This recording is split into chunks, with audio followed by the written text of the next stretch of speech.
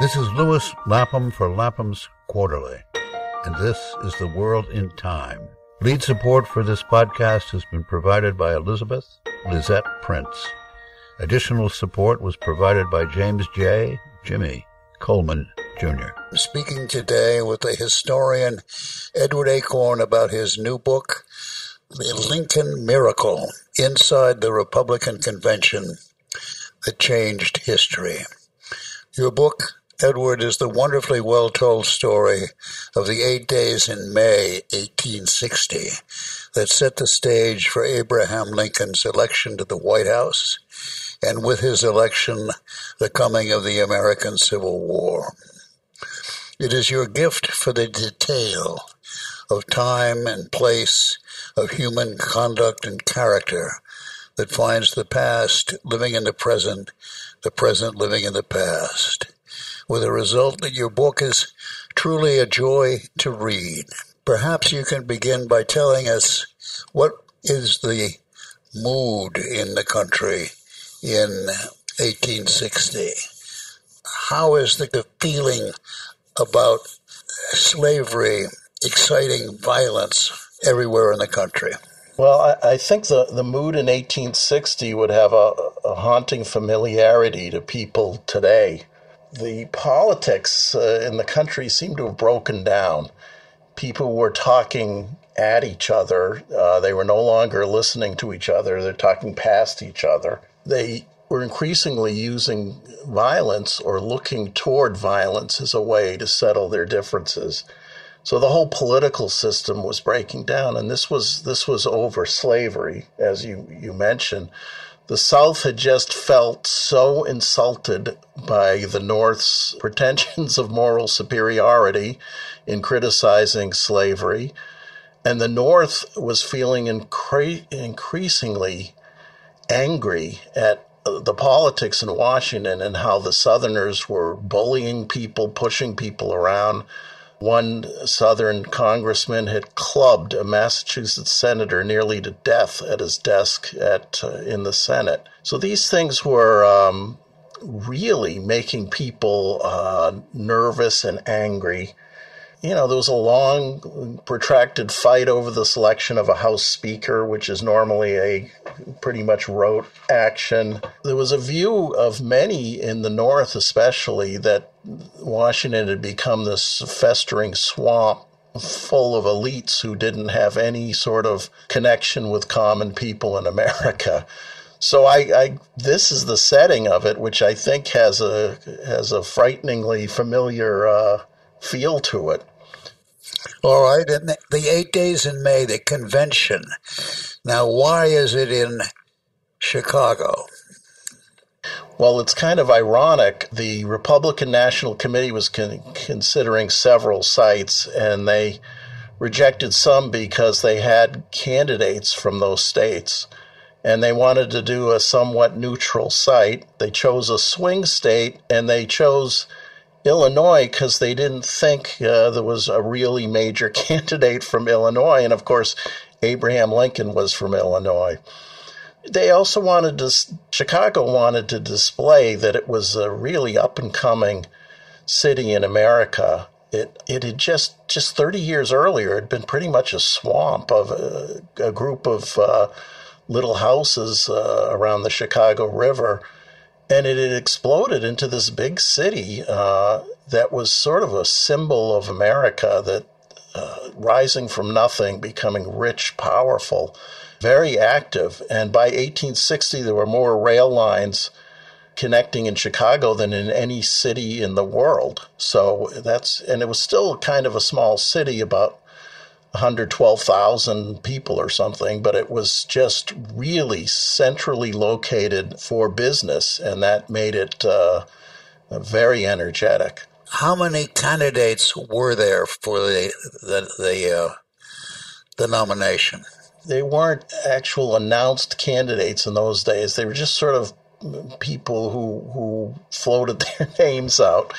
But there were probably 10 strong candidates going into that convention. And the superstar, far and away, was the New York Senator William Seward. He was the former governor of New York. He was considered the father and progenitor of the Republican Party, the guy who nurtured it into this incredibly strong force in politics. You know, he had the money, he had the backing of a very wily political strategist named Thurlow Weed, who was part of the Albany political machine. He had just traveled overseas and had met with Queen Victoria and Emperor Napoleon III and the Pope and all. And so he was really being prepared to be the next president. And Lincoln was considered really a dark horse. He was from an important swing state, so people thought, well, he might be the vice presidential nominee. But going in, very few people thought he had a chance to be the Republican nominee.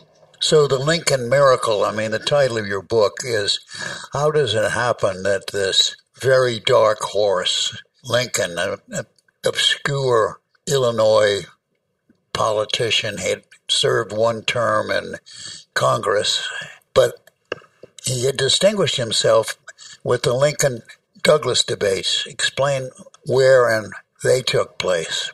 Yes, Stephen Douglas was probably the most prominent Democrat in the country, and he ran for re-election in 1858. And Lincoln, who had just ran, all he did was run a two-man law office essentially, and he had not. By the 1860 convention, he had not served in office for more than 10 years. But he took on Stephen Douglas, who got his start around the time Lincoln got his start in politics. And Lincoln had always felt, this guy started when I did, and he's gone to national and international prominence, and I'm still basically a nobody. So he took on Douglas, and they had a series of debates that were carried nationally in newspapers because of Douglas's fame, not because of Lincoln's. And Lincoln proved unexpectedly strong in eviscerating Douglas's views and promoting the idea of freedom. So that if Lincoln had any fame going into this convention, he pretty much owed it to Douglas and those debates. But even so, he, as I said, he hadn't held office in elected office in more than a decade. He ran a two-man law office. He told dirty jokes, sometimes dirty jokes. He told jokes. He was not considered the first-tier candidate. I mean, compare him to Seward, the governor of the most populous state in the country. So Lincoln really enters that. I can't express it enough. How he enters this convention as a dark horse. The candidates in those days didn't go to the conventions. They sort of politely stood back and let their managers do the work at the convention. And Lincoln was thinking of going to the convention. He told a friend, I'm not enough of a candidate to stay home, but I'm too much of a candidate to go. So he was very confused about what he should do. And this is how iffy this thing was going into the convention. The Democratic Party is pro-slavery, right? Well, that was a problem. The Democratic Party was trying to ride the fence on slavery. They were pro-slavery because they needed the southern states to win power. But the strains between the North and the South had grown so great that a couple weeks before the Republican convention that I write about, the Democratic convention had split in half. They couldn't decide on a presidential candidate, and the Southern delegates had marched out of the convention in protest of the platform they developed. And the Northern Democrats increasingly were realizing we can't get elected if we just go along with everything the Southern Democrats say and want to do. And the Southern Democrats didn't care. So it was leading to this terrible division that presaged the division of the whole country. So when the Republicans gathered in Chicago in May, they effectively thought, we have a really great chance to elect the next president of the United States. And they wanted to do that very carefully and choose somebody. I mean, I one of the things that struck me doing research on this book is these people were not trying to choose the greatest, most intellectual, most strongest person to run the country in the middle of a terrible crisis. They were concerned almost entirely with who would get us elected, who would get us the most votes, who would scare off too many votes. And they very carefully winnowed down the field because they wanted power, they wanted jobs, they wanted to be elected in their own states. And that's eventually how Lincoln snuck in there and became the nominee. It was not because he was a brilliant debater against Douglas. It was not because they even perceived his strengths. It was because in their calculations, he would give them the most jobs and give them the best chance to win their elections in their states. The Democrats had 3 candidates on the ticket, right? Isn't that they were that badly divided? Well, in the final race, they had 2 different Democratic candidates, Breckinridge and Stephen Douglas. And then there was another party which was sort of made up of the old Whigs, that were the party that turned into the Republicans. But they had a candidate named John Bell, and their basic position was, we're not going to stir up slavery at all. We're not going to say anything about it. We're not going to do anything about it. Vote for us, and we'll support the Constitution as is. The Republicans had the view, the chief plank of the Republicans, which was something Lincoln very strongly stressed, was slavery has to stop here. It can't go into any more territories of the United States and future states. It had to stop where it was. And we have to make a statement that slavery is morally wrong, and we have to put it on a path toward its extinction. And the Democrats, the Southern Democrats, held the view, if you even prevent slaves from going into the territories, you're denying us our rights as Americans. And so it was essentially that was the contentious issue in the campaign, slavery. All right, well, then now that's the background. Now begin your story of the 8 days. Yes. Saturday, May 8th? May 12th was the first day. Okay. Yeah. Well, I write about a magazine centerfold in the Harper's Weekly, which was a very prominent weekly newspaper, and they had a center spread of all the candidates, and there in the center, in a giant oval, is Seward. And the other candidates are around him, some of the more prominent ones at top, and Lincoln's at the bottom with the also-rans. So I think I kind of described that to set the tone for it. Lincoln's people arrive in Chicago for the convention, and they discover that the campaign's so poorly organized, nobody has even booked a room for their convention headquarters, which was absolutely essential if they were going to have any chance. So a man named David Davis, who was a judge, a circuit court judge, who knew Lincoln very well because the court in central Illinois, the court would travel from town to town, set up shop in a different courthouse, which was usually a log building, and hold court there. So Lincoln had spent 6 months a year traveling around to these courts with this David Davis, who was a 300-pound judge. And Davis showed up in Chicago and discovered they hadn't even rented a room, and he just took charge. Nobody appointed him, Lincoln's manager. He took charge, and he started getting to work on doing the best he could for Lincoln. Nobody, when they went in there, nobody had any idea how this thing would shake out. Seward's great manager, Thurlow Weed, came to Chicago that same day, and he was going to use his money and power to do everything he could to get Seward nominated. He shipped in, I think, thousands of supporters of Seward to Chicago so they could march in the streets and create an impression that Seward was just inevitable. And he had a headquarters in, I believe, the Richmond House Hotel. That's right. But he's distributing cigars and champagne and whiskey, right?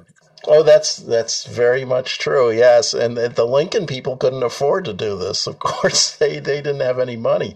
So Seward, the irony is if we had a modern system in those days of primaries, Seward would have swept to the nomination. He had the money, he had the institutional support. But in a convention setting, it was possible to persuade the delegates that Seward would not win. And Seward had an issue. Basically, his fame and his strong liberal positions made him a somewhat dangerous candidate to run.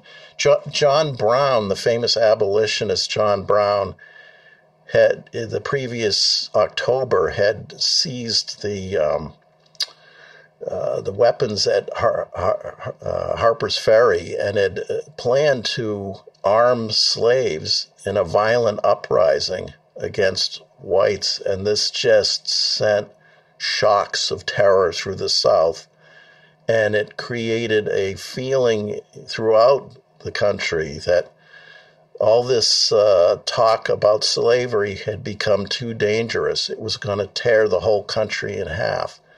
And Seward was the guy who was the most closely linked to speaking out against slavery.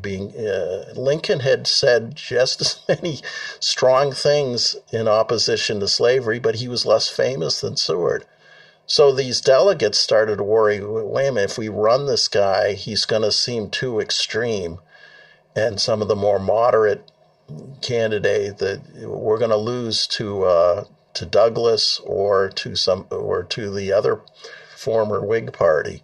And so they increasingly worried about having someone that liberal as Seward running for president. All right, so the people beginning to arrive in Chicago on the 12th, right, which is a Saturday. Right. Yeah. And then the next Sunday, Monday, Tuesday, they're still arriving. Yeah. Right, and the convention itself doesn't start until when? The Wednesday? Wednesday, that's right. Right. All right, we'll talk about where is the convention. They've built a special building. That's right. The wigwam. What's the wigwam? The wigwam, yes. It was a very basic sort of square building that was thrown up in only 6 weeks by the Republicans in Chicago because they wanted a big hall and they wanted to show off Chicago to the whole country. And so they built this very rough, raw place. They called it the Wigwam. And the ladies of Chicago came in and decorated it with evergreens and bunting and so forth. But you can imagine when they turn the gas lights on, it's Bruce Catton, who's a long-dead historian I greatly admire, said it must have been the most dangerous fire trap built in American history. And it probably was. They could fit like 11,000 people in there, jam them in. It was constructed in such a way, they didn't have any sort of amplification or microphones or anything, so it was built with a sloping ceiling so the speakers at the front of the hall could be heard by everyone in this hall. There's all sorts of wonderful things. They built a ladies' gallery so the women would have first dibs at getting into the hall. among the general public, and men started going out on the streets and grabbing any woman they could and bribing them to come in with them so they could sit in the hall, and including prostitutes on the street and washing women and so forth, anybody they could get.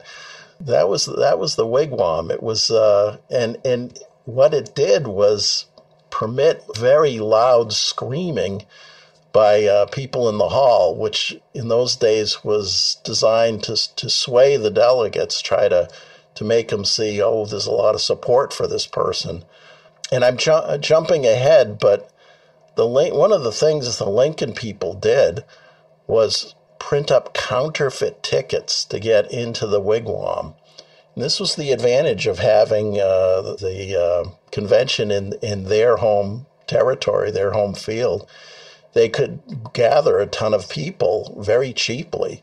They didn't have to ship them in from the east like Thurlow, Weed, and Seward had to do. So they printed up counterfeit tickets on the eve of the voting for president, and they got in their Lincoln supporters. And meanwhile, the Seward supporters were out that morning marching in the streets and showing how much support they had. When they arrived at the wigwam with their legitimate tickets, they couldn't get in. So that helped the Lincoln forces during the voting for president sound louder and have stronger support than they otherwise would. When does the voting start? The voting starts on Friday, but one of the striking things just blows my mind at how close Lincoln came to not winning this was on Thursday evening. They had spent a lot of time on Thursday voting on the platform and debating the Declaration of Independence, whether that should be part of the platform. And so they were all ready to vote for president Thursday evening. Seward had won a series of test votes, so it appeared very clear he would win the nomination if they started voting. And what happened was the podium announced, well, we don't have the tally sheets yet to write down the votes, but they're coming in about 5 minutes.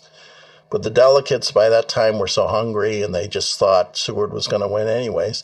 So they adjourned till Friday for the vote. And during that night, the Lincoln forces worked all night, sort of buying support, bribing different delegations to support Lincoln with the promise of seats on the cabinet and other jobs. It was very mercenary.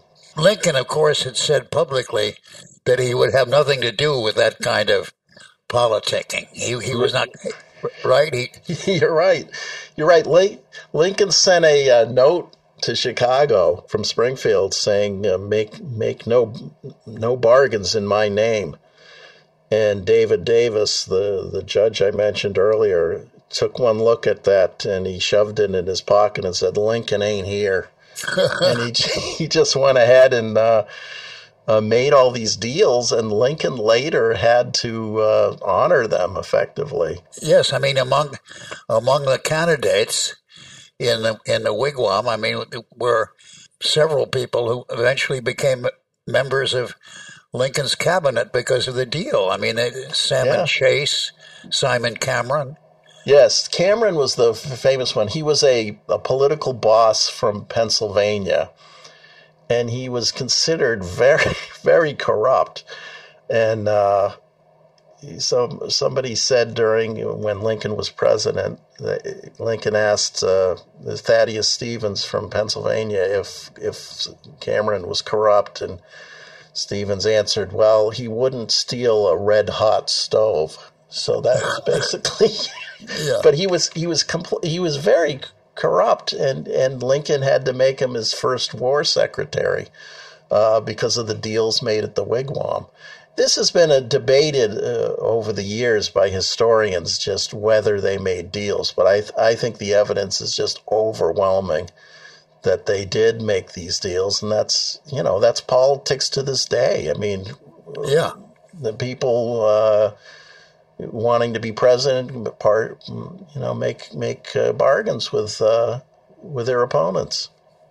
So the first ballot is on Friday, and how does that turn out? Well, in the first ballot, it's overwhelmingly Seward, but Lincoln comes in second with, and first ballot, Seward has a strong lead, but he doesn't have enough to win the nomination. So Lincoln's people were very calculated in how they did this. They wanted at least 100 votes on the first ballot, and I think they got 104. So they just wanted to, on the first ballot, to show the serious opponent to Seward was Lincoln and not somebody else. Earlier in the convention, the moderate alternative to Seward, everybody thought, was going to be this guy, Edward Bates from Missouri. He was a judge, and he was being supported by a very powerful political family, the Blairs, and also by Horace Greeley, who was the most influential newspaper editor in the country. He edited the New York Tribune.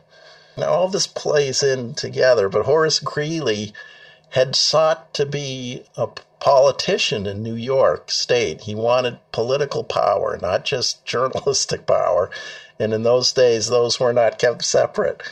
So he had gone to Weed and Seward. He had been a very close ally of Weed and Seward, and he had tried to become governor of New York, and they said, no, you can't do that. And then he tried to be lieutenant governor, and they rejected him for that. And then they made the editor of the New York Times lieutenant governor. So Greeley was very upset at Seward and Weed, and he went to Chicago. He said for the interest of the party, but I think he had a personal grudge, and he turned as many delegates as he could away from Seward, warned that Seward couldn't win, that Seward was too radical, and you got to support this Edward Bates guy. But Edward Bates had been associated with the Know Nothing Party, which was opposed to immigrants. They thought immigrants were destroying America and so forth. German voters, who were very important for Republicans, they were just a small percentage of voters, but they effectively could turn elections in several northern states. They had their own convention that week in Chicago just to send a warning to the delegates at the real convention, don't you dare support this Bates guy. And that played into Lincoln's hands, too, because the German immigrants were willing to support Lincoln. They supported Seward more, but they were willing to support Lincoln because he wasn't associated with the Know Nothing Party. And so all these things lined up almost miraculously. It blows my mind how all these different factors came into play to make Lincoln the most reasonable candidate for them to run for president. And do you remember the numbers? I mean, in the first and second ballot? I mean, you had... Yeah, I have them in the book, but Bates sort of was nowhere. I think Seward had around twice as many votes as Lincoln. But Lincoln back in Springfield said, if Seward doesn't get it on the first ballot, he's not going to get it. Lincoln was a really shrewd political analyst, and he knew if Seward didn't get it on the first ballot, there was too much opposition to him to win the nomination. Right. And that's what happened. On the second ballot, Lincoln got a number more votes, including ones that had been promised to Seward, and they were just aghast. They couldn't believe it. Sitting there, everybody went to bed Thursday night thinking Seward had this nomination in the bag, and when the voting actually took place, it was a horror to the Seward forces. They just couldn't believe it. And so the book lays this all out bit by bit. I hope it doesn't sound too confusing, but it's... No, it's not.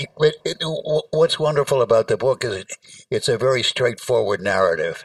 Yes. And you can read it almost like a thriller, right? Yes, I try to make it step by step by step. And I try not to overwhelm the reader with any too much politics in any one of those steps, but they all add up to this incredible result. And Lincoln's nominated on the third ballot? That's right, yeah. Is that also on the Friday? That's on Friday, and this all happened Friday morning, and it took until late afternoon for the wires to get the information to Washington. I think it was quicker getting it to Springfield. And also I write about poor Seward at his house in Auburn, New York, and he's out in the garden waiting to hear that he's been nominated. All week his friends have been sending him telegrams. It's you're going to be nominated. Everything's going great. Don't worry about anything. And then he gets a telegram out in the garden that Lincoln's been nominated on the third ballot. And you can imagine. How soon after Lincoln is nominated does the South begin to secede? They waited until after the election. It became very clear that Lincoln was going to win early. It was around October. There were elections in some states early. There were October elections in a couple states for other offices, not president. And those clearly signaled that the Republicans were going to win. And at that point, Stephen Douglas, this was, I think, the greatest thing he ever did. He went south. He actually the candidates didn't campaign in those days. They stayed at home on their front porch and let others do the campaigning for them. It was considered undignified for them to campaign. But Douglas went south and campaigned, and he tried to persuade people in the South, don't destroy the Union. Please maintain the Union. And he argued that the Union should be maintained, which was a very gutsy thing to do in October and November 1860. And then after Lincoln's election, very quickly the southern states began seceding, starting with South Carolina in December. And by the time Lincoln was nominated, a Confederacy had been formed and a president selected for the Confederate States. So Lincoln effectively had no moment of his presidency without a dealing with a Confederacy. Well, in writing this book, what most surprised you?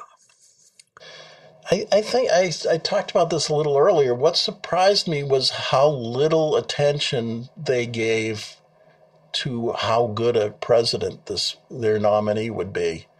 I mean, it was all about who would put the most Republicans in office. And that's what we're here to do. Yeah. And we'll deal with whoever is president later. But the miracle is they didn't understand what they nominated. I mean, they thought this guy, he was kind of a character. He told funny jokes. He looked funny. He was tall. He was a rail splitter. He had been born in a log cabin. He wasn't really formally educated.